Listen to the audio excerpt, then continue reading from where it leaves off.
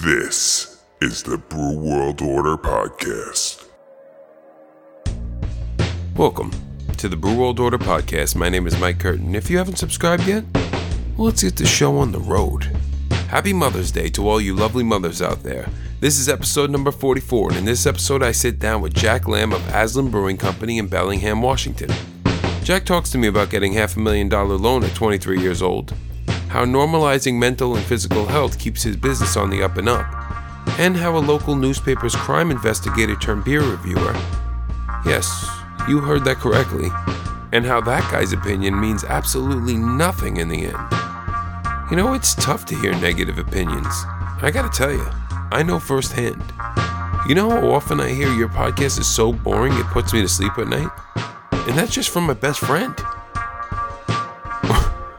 Well, we'll show him. I need everybody to stand up and start clapping their hands, because it's time for the podcast to begin. I hope you enjoy it. Hey guys, I'm Mike Curtin. This is the Brew World Order Podcast, and today I'm with Jack Lamb, owner of Aslan Brewing Company in Bellingham, Washington. Jack Lamb was born and raised in Seattle, Washington. After studying psychology and economics in Claremont, California, he came back to Seattle to a job at Microsoft, but initially quit before he even started his first day. He was in Seattle for about 6 days before he wound up moving to Bellingham to follow Megan, who would one day become his wife. Prior to that, Jack lived his life very differently, and it wasn't until his girlfriend, who had attended Huxley College of the Environment, put him on to a different way of thinking. They were done with the old ways of high fructose corn syrup and fast foods and started buying locally from farmers markets. Along the way, they had met some friends who had the same mindset, and that's where Jack met Frank Trossett. One night, Jack and Frank were hanging out having some craft beers at a local hangout called the Green Frog. That's where they got to talking about their future. Jack wanted to start his own business, and Frank wanted to be a head brewer at a brewery. There they decided that opening a brewery was the way to go. Frank continued to work on his craft while Jack drew up the business plans. And in the summer of 2013, they received the keys to the building that would home their brewery. And on May 19, 2014, they opened their doors as Aslan Brewing Company. And Jack Lamb is here with me today. Jack, how's it going? Hey, it's going good. Thanks for having me. Yeah, man, absolutely. So, how would you say that whole turning point when you moved to Bellingham with your girlfriend at the time to, start living a healthier life and all that? How do you think that affected your business today and also affected it when you first got into the industry? Yeah, I mean, it really defined it all, you could say. I mean, it's so funny because when Frank and I started this project, we thought we were going to be moving the brewery to Seattle. Like that was like, I thought I was going to spend my whole life in Seattle. I thought that was home. That's where my family is. And I thought that's where I'd be forever. So, Bellingham at the moment was a great place to be. And I was learning a lot. And it was so funny because as we were building, the business plan and we were meeting more people, we were getting involved in the beer industry in Bellingham specifically. We just started falling in love. I started becoming closer with the people in this town. I started loving this town. I started seeing Seattle change. And, this town cares about local, independent craft, and they care what they're putting in their bodies. So, when we're designing this, I'd say Bellingham, truly defined what Aslan Brewing Company is. And I'm really, really grateful for that because we all know Seattle's a progressive place, but right. Bellingham makes it look pretty corporate. So having a business that can grow from good roots and still, maintain good strength and a business model, I think is something I can attribute to this town. Right. So the name Aslan is Turkish for lion, correct? Mm-hmm. Right. Yeah, and like Romanian and like it's actually found in so many of those cultures, some different version of it for sure. What brought you guys to that name? Yeah, so, it was a placeholder. That name actually was, we just had to create an LLC and, I asked Frank to come up with the name and thought it would be wise to have your head brewer, be connected to the brand. And he said he kept having this dream about a lion, grabbing his ankle as he's trying to, get somewhere or jump somewhere. I don't know what it was. And so he started looking up all, different words for the different inspirations for lion and, kind of mythical creatures and all that. And, Aslan starts with an A. It's quick. Of course, there's the most famous Aslan in Lion, Witch, and the Wardrobe and the whole Narnia series. But we then made it our goal to, when people hear the word Aslan, they think of organic beer instead of a book about a lion named Lion, Right. So, yeah, that's where that came from. And that's stuck. Once we created this logo, though, I don't know if you've seen it. But, Yes, I have. To me, we're really proud of that. And once we created that, it was like, well, I don't think there's any turning back. I think we created a monster here. Yeah, it's a solid logo. Very nice. Yeah. So during that whole process of opening your brewery, from the moment you guys came up with, having that beer and said, hey, let's open this brewery, and you called them the next day and whatever, from that moment to the moment you guys finally opened your door in, May 19th of 2014, what do you think was probably the most challenging part for you as a whole? Oh, we had never done any of this before. Right. Everything was the most challenging. It was insane. I had just gotten out of college. Frank was in construction management. So, arguably the easiest thing for us was building the damn thing, and that's often a struggle for people. The struggle for me, I had to learn how to swing a hammer and use a nail gun and build stairs and all this stuff, Yeah, we just had to learn how to be professionals, I think. I was 23 years old. We were facing some serious numbers to look at, and when talking with people, we're creating careers here, I always say communication was always the hardest thing, especially when you're creating a full-on restaurant, well as a brewery. And then you want to wholesale that beer. You got 3 whole businesses basically within one. So communicating with each other was huge, and we were really close as friends. But even that had some of its drawbacks as well. So yeah, I guess just it being our first shot at this, it was an adventure every day for sure. Right. Yeah, communication is key. Always. Yeah. Where did you guys go about finding the capital to fund the business? I had a couple $100,000 that I was lucky enough to have at that moment in my life. Right. And you need a lot more than that to start a brewery. Oh yeah. And so so I got an SBA loan. SBA loans are rad, especially when they know that you're going to spend some of your own money, because you don't need to put any money down. It's for risky operations because it's half funded by the feds, half funded by your local bank. So I had to just go around town and pitch myself. And one thing that, I love about Bellingham, and again, what I learned is very valuable, is, I didn't go to any big bank. I went to only the small banks that only work within the state or even just the county. Okay. So, I found a bank called Whidbey Island Bank. Whidbey Island's one of the San Juan Islands out here, and it was a local bank. And this guy, John, he believed in us and literally signed my life away. I had to create life insurance and sign it away to them. I had to, be the guarantor on everything, and I spent every penny I had, and, the SBA covered the rest. And I remember it was like May 10th or something like that. We weren't really ready to open. We could, but we just ran out of money. I wish I had a lot more. I now have the lesson of telling people, go ahead and take your budget and triple it, and that'll make you feel on your construction timeline and double that. And right. That'll make you feel a lot better about everything. So we just opened out of necessity, and, from day one, we're just lying out the door, and we definitely got our butts handed to ourselves for a while. I think that taught us how to grind and how to show up every single day and really work to be better, because there was work to be done, and we didn't stop till that was accomplished. Right. Definitely a learning curve there. Yeah. But, this whole idea of local banks to me was huge. I couldn't check the boxes in these big banks, Right. And so it was really important to have someone who lived down the street, branch manager, the commercial loan manager, both live blocks away from this location, being like, well, I can see myself going there, we did this in town. And so, they took a risk, and I'll always thank them for that. I see him still in town every once in a while, and we laugh. And, he's like, I still can't believe I gave a 23-year-old, $500,000 here. But, we pulled it off. Hey, sometimes it just happens like that, works out. Yeah. What's something when you first opened that you never thought you were going to have to deal with? That's a good question, because I knew I was going to have to kind of see everything. I think I didn't think I would have to deal with so much heartache. Really? Yeah, I knew it'd be tough. I played football for 14 years and played in D3 in college, and I lost a lot. And I lost my brother in high school. I lost my aunt, my uncle, really early on.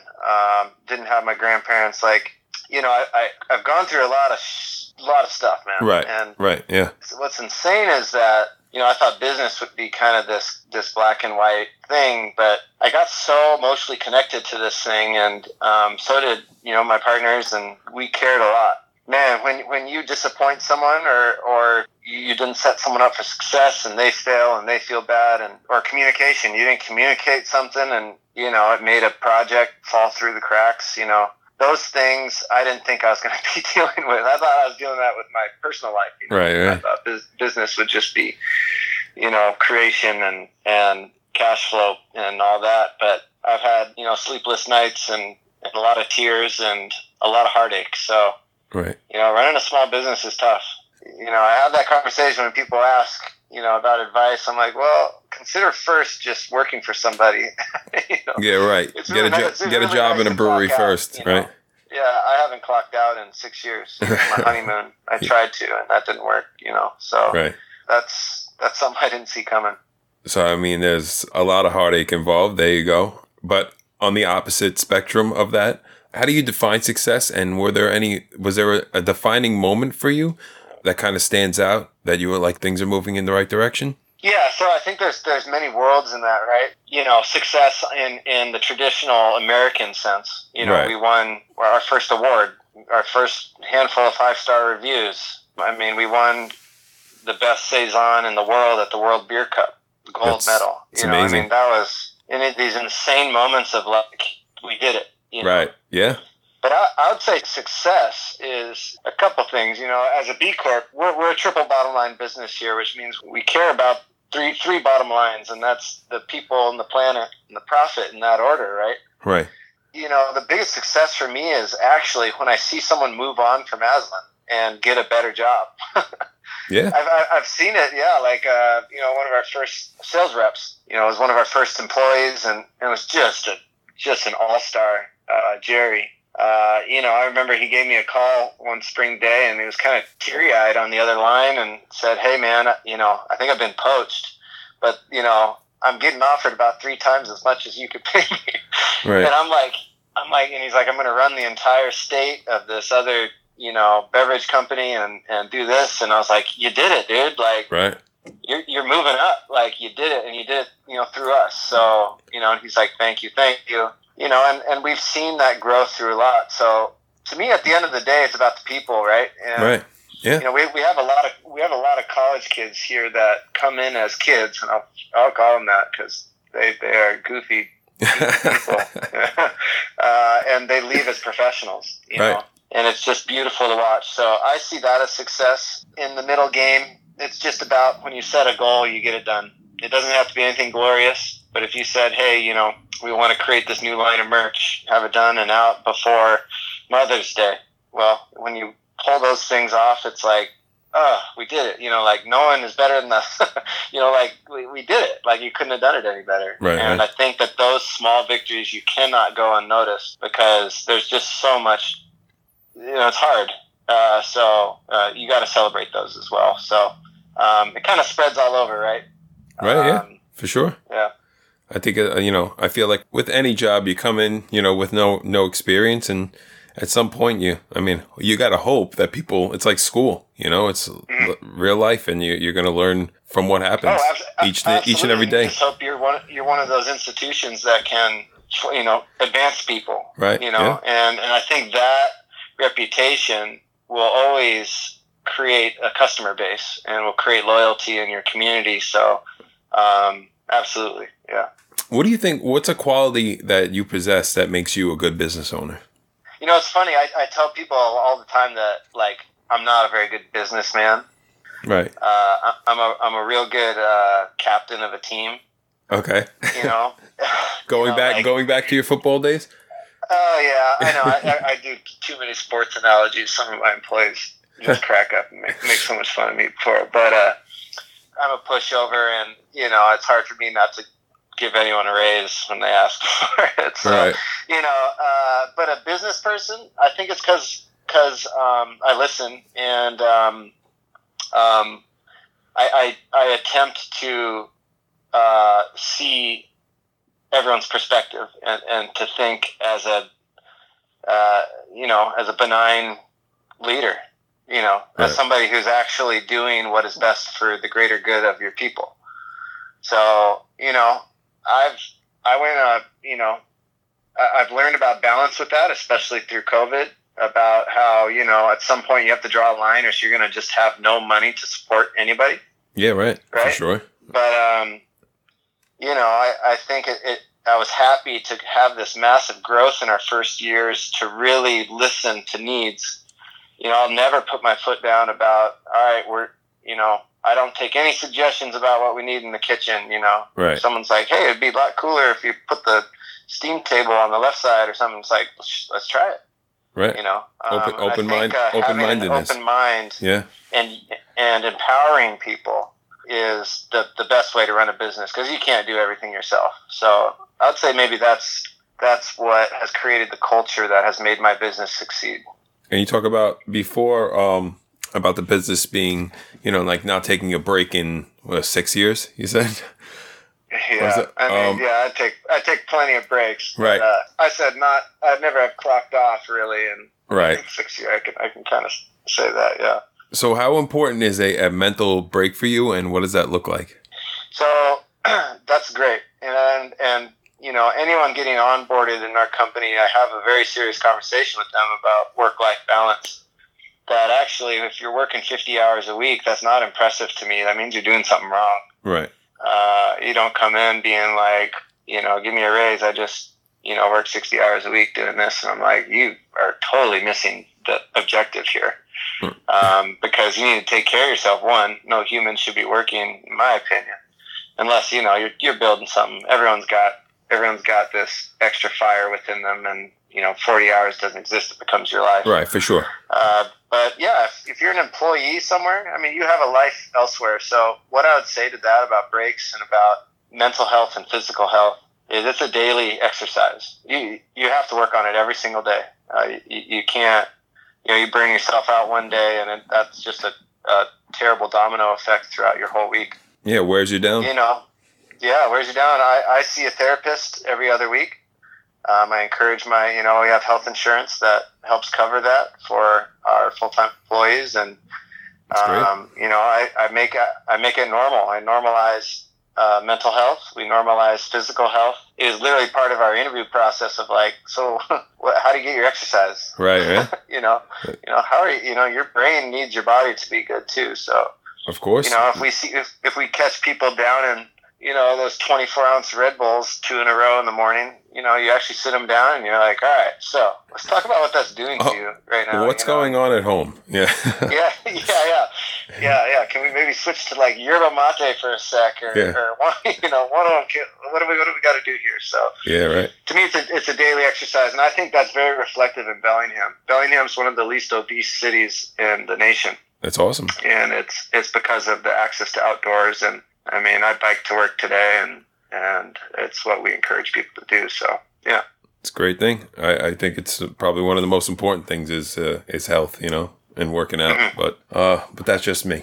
So what was that moment? I know you opened in 2014. At what point were things rolling along? Because you have 3 places open now. At what moment did you guys decide, like, hey, I think it's time we expand and open another tap room or open another... Yeah. I always had a pipe dream of opening a little tap room in Seattle. I think that was just because, again, I wanted to selfishly be closer to my parents. Right, where your heart was. And yeah, totally. And, I definitely think my heart's in a couple places currently.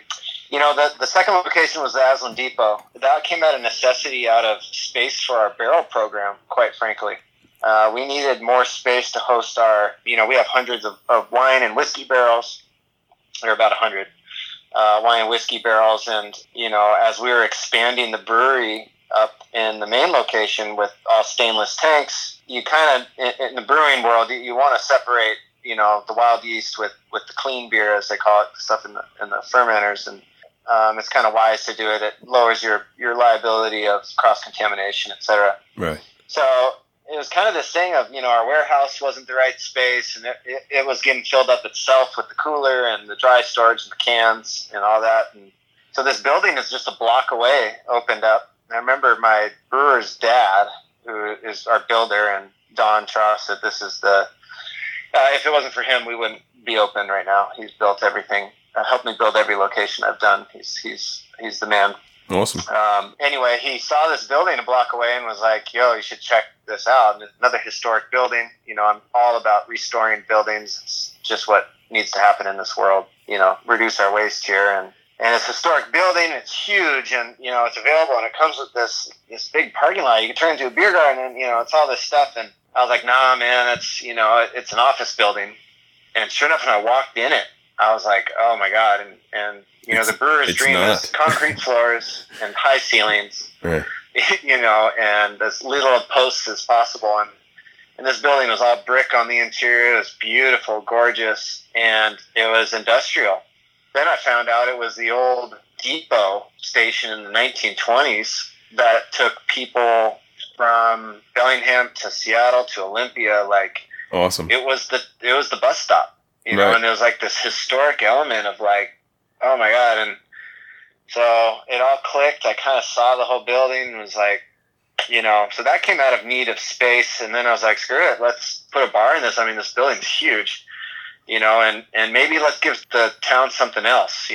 Our brew pub is very family friendly. It's a full on restaurant, and often there's, we have 7 high chairs, and there's oftentimes all 7 high chairs are being used, right? Well, that's great. Someone like me who, love the kids, right? I'm trying to enjoy a few beers with my cohorts. I'd rather not be around children. So right, of course. We created a 21 and over tap room that, had 20 taps, and we could also feature beers around the world and an awesome wine list, and really create a 21 and over experience that is different from the experience up the street. So that came out of a desire to increase our reputation in quality and connection to more sophisticated products. So yeah, that was that. And then Seattle a couple years later was this opportunity I saw, and it was this tiny little, shotgun bar and new building, and worked with my buddy who needed a spot to open his first brick and mortar restaurant, and kind of created this pass-through window with a mirroring space. And now together we're operating. It's my best friend from high school. Awesome. Now Very cool. I'm operating the tap room, and he's doing the food. So yeah, it just kind of came as a natural role. I think I'm done opening locations. Right. I think this is as big as I need Aslan to get in my eyes, but never say never, I guess. Right. The depot is just, like I said, it looks amazing, and I'll post pictures on podcast Instagram and showing it, because it's gorgeous. Yeah, I mean, gorgeous spot. That was my wife Megan. Right. Spent about 8-10 months collecting these Chesterfield couches, these Persian rugs, all these crazy lamps, and all this stuff. I had no idea where she was going with this, and then suddenly, when the whole space filled up with all this cool stuff, it just became this. People think it's a cigar lounge, like a cigar lounge, yeah. Then there's right, then there's wine barrels all around you, and it's so all cool. This fun glassware and beer. So yeah, pretty fun. So in the last 5 years, what would you say has been the biggest change in the brewing industry in your eyes? People's ability to get their beer out into the world. The shelf space, let's just, Whole Foods, which I know is all around the nation. That shelf at Whole Foods, 10 years ago had, 20 craft breweries on it, and there's all other domestic and all this other stuff.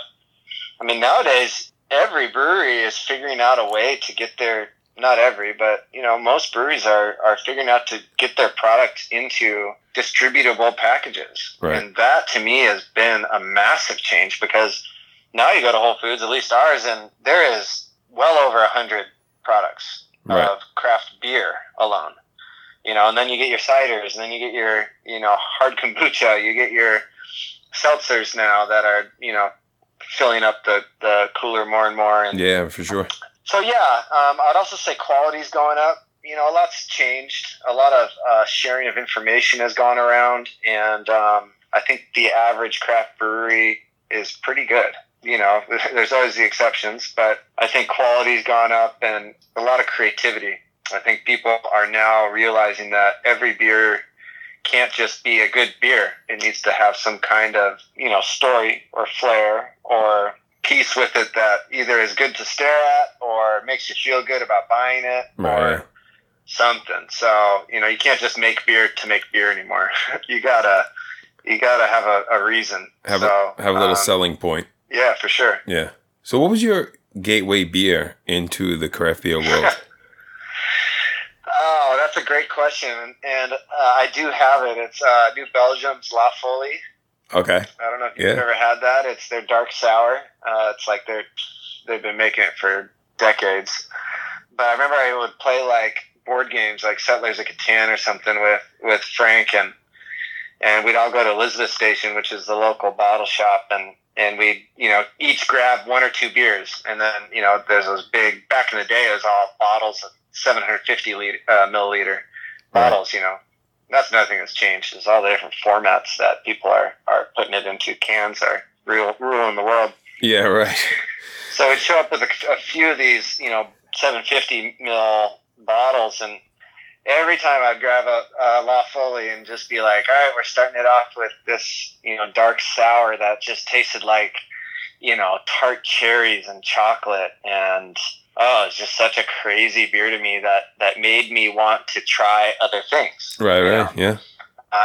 So, you know, I remember the first beer I ever ordered was a Hefeweizen, because my dad ordered that all the time. And I was 21, and I went to the bar, and I said, I'll have a Hefeweizen, the biggest one you could give me. I remember they gave me a liter of Hefeweizen. I was like, holy crap, This is a lot of Hefeweizen. This is a lot of beer. Yeah. So yeah, that's, you know, New Belgium, which still stands up today is one of my gateways for sure. Gotcha. Yeah. If someone had come to you and asked you for advice on opening their own place, what would you tell them? I'd say, as I said earlier, I would say, you know, good on you. Think about working for someone else. Right. You know, think about taking another program to another level, and some people are not fulfilled by that. You know, I always ask my employees, you know, what's filling your cup right now? You know, does that fill your cup? What are you searching for? You know, are you searching for mastery? Are you searching for appreciation? Are you searching for a team? Are you searching for money? You know, what are you searching for? You know, if you're going to start a brewery, you better not be searching for money. I'll tell you that. Because that's going to be really hard to accomplish. Yeah. And if you want to, I'll tell you how. And it's not necessarily our way. You know, we're basically a glorified, you know, nonprofit here. Right. That, you know, just, you know, again, that triple bottom line really does matter to me, where so long as we're breaking even, we're succeeding here. So, I'd say do something different. I would also say, consider just being your neighborhood brewery. Consider your quality of life. Only open 3 days a week. How about that? You know? Yeah. Start small. Think about the 7,000 people closest to your tap room and do everything for them. That's actually probably how you have the least stress and probably the most money at the end of the day. We proved that growing doesn't necessarily mean, you know, more profits. It does mean you can reach more and kind of use your leverage more to create more call to action and potentially raise more awareness or funds for a nonprofit. I mean, there's all those things that you can, you know, attribute a larger brewery to, but I'd say keep it small, you know. Right. I think there's a lot of value and charm in a neighborhood pub. Right. Look inward before trying to sell outward. Do you want to be a total psycho like me at times and managing 110 people? Like it's tough, you know. Yeah.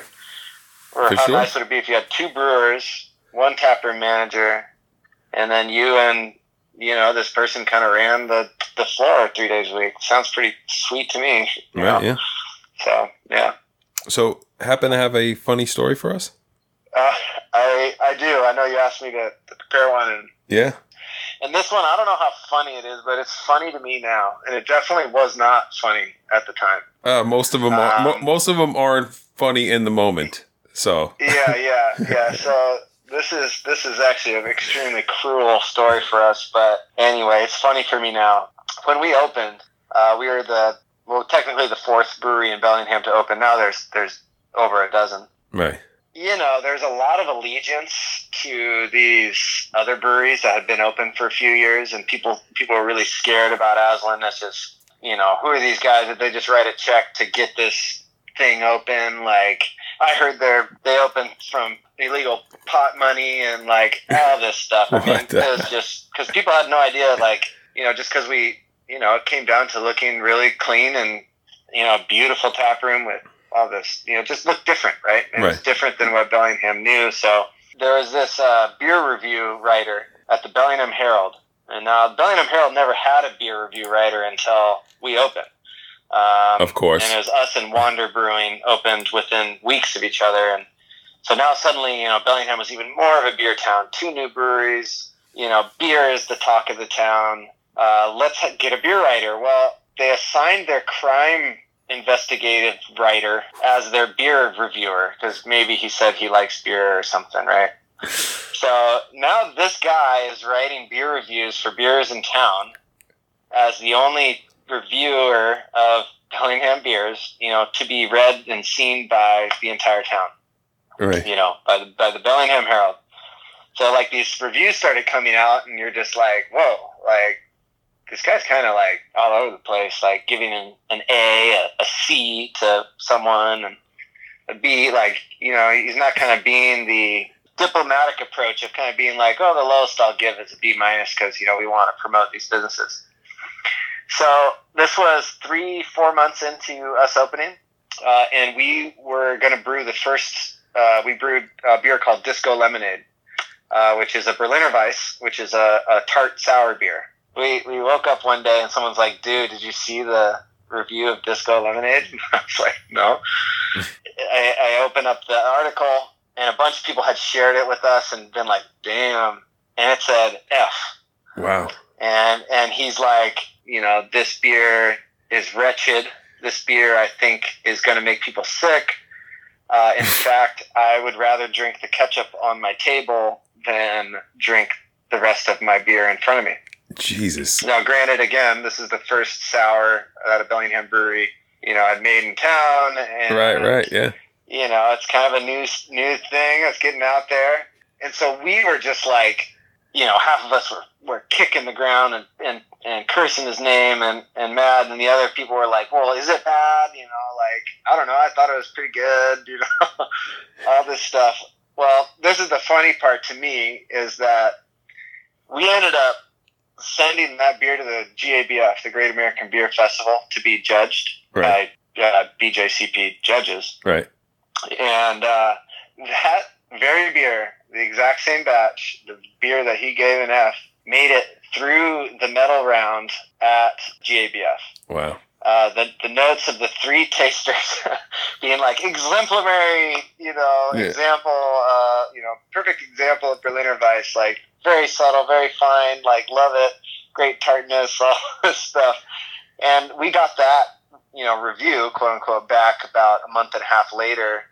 And it was just one of these things that, you just shake your head and you're like, wow, like, yeah, this is the power of what people, and, ever since then, it was like water under the bridge and right.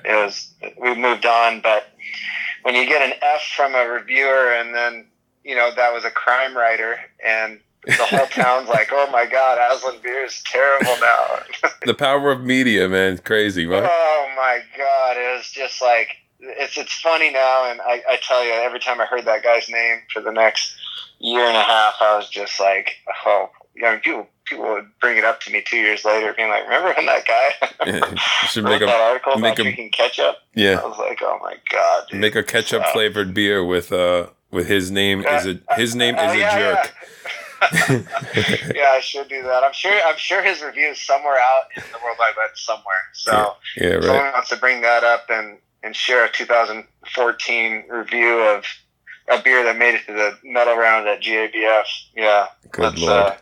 Let's give him a big hand here. So yeah, round of applause. Thanks a lot for nothing.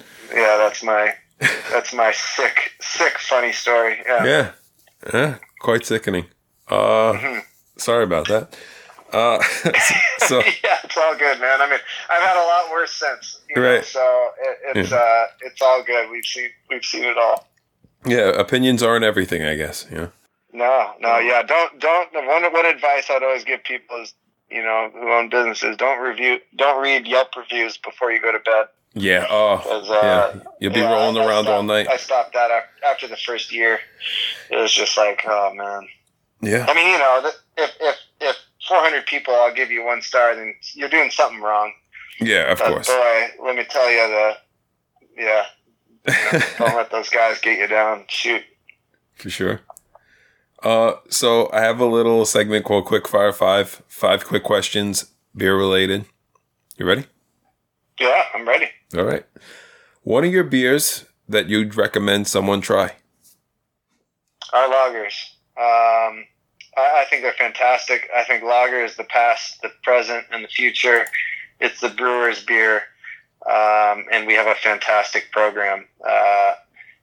Not to talk down our hazy IPAs, which pay the bills and win awards, but I always point people to our lagers. Very proud of them. Lagers are the way to go. Okay.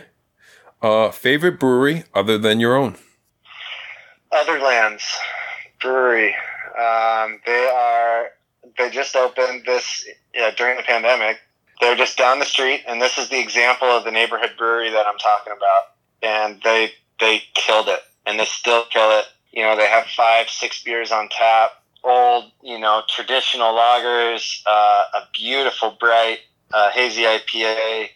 He has an awesome dark Czech lager right now on tap. And then they just do simple, awesome food. It's everything. Otherlands Brewery, Ben and Carolina down there are just killing it.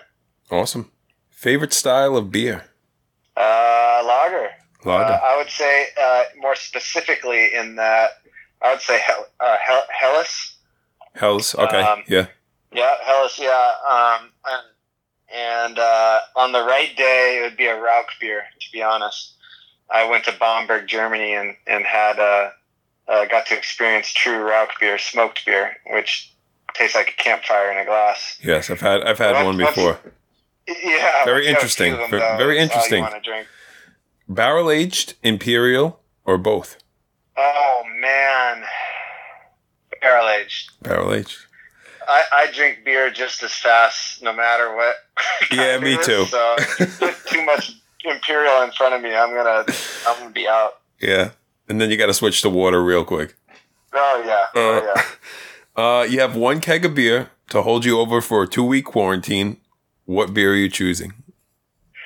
Chestnut Pilsner. Local legend Will Kemper, who's started the first craft brewery west of the Mississippi that isn't Anchor Steam. Out here on Bainbridge Island, ended up opening a brewery in I think 2008 or something, 2005 in Bellingham, and he is the most award-winning lager brewery I think in the nation. He has to be. He wins 6. A minimum of 4 GABF or World Beer Cups a year. Phenomenal. And their Pilsner is the finest Pilsner around. So I would love a keg of that right now. Gotcha. Well, Jack, that's all I got for you, man.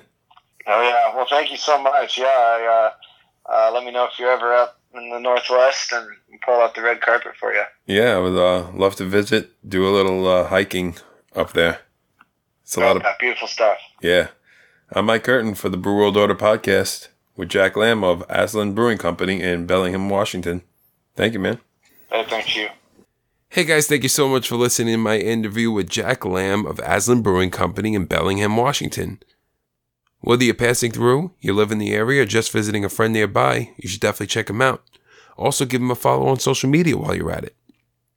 Every other Sunday, I'll be releasing a new episode, so subscribe, and you'll never miss one. Also, check us out on social media for updates on the podcast. I'm Mike Curtin for the Brew World Order podcast. You stay safe out there.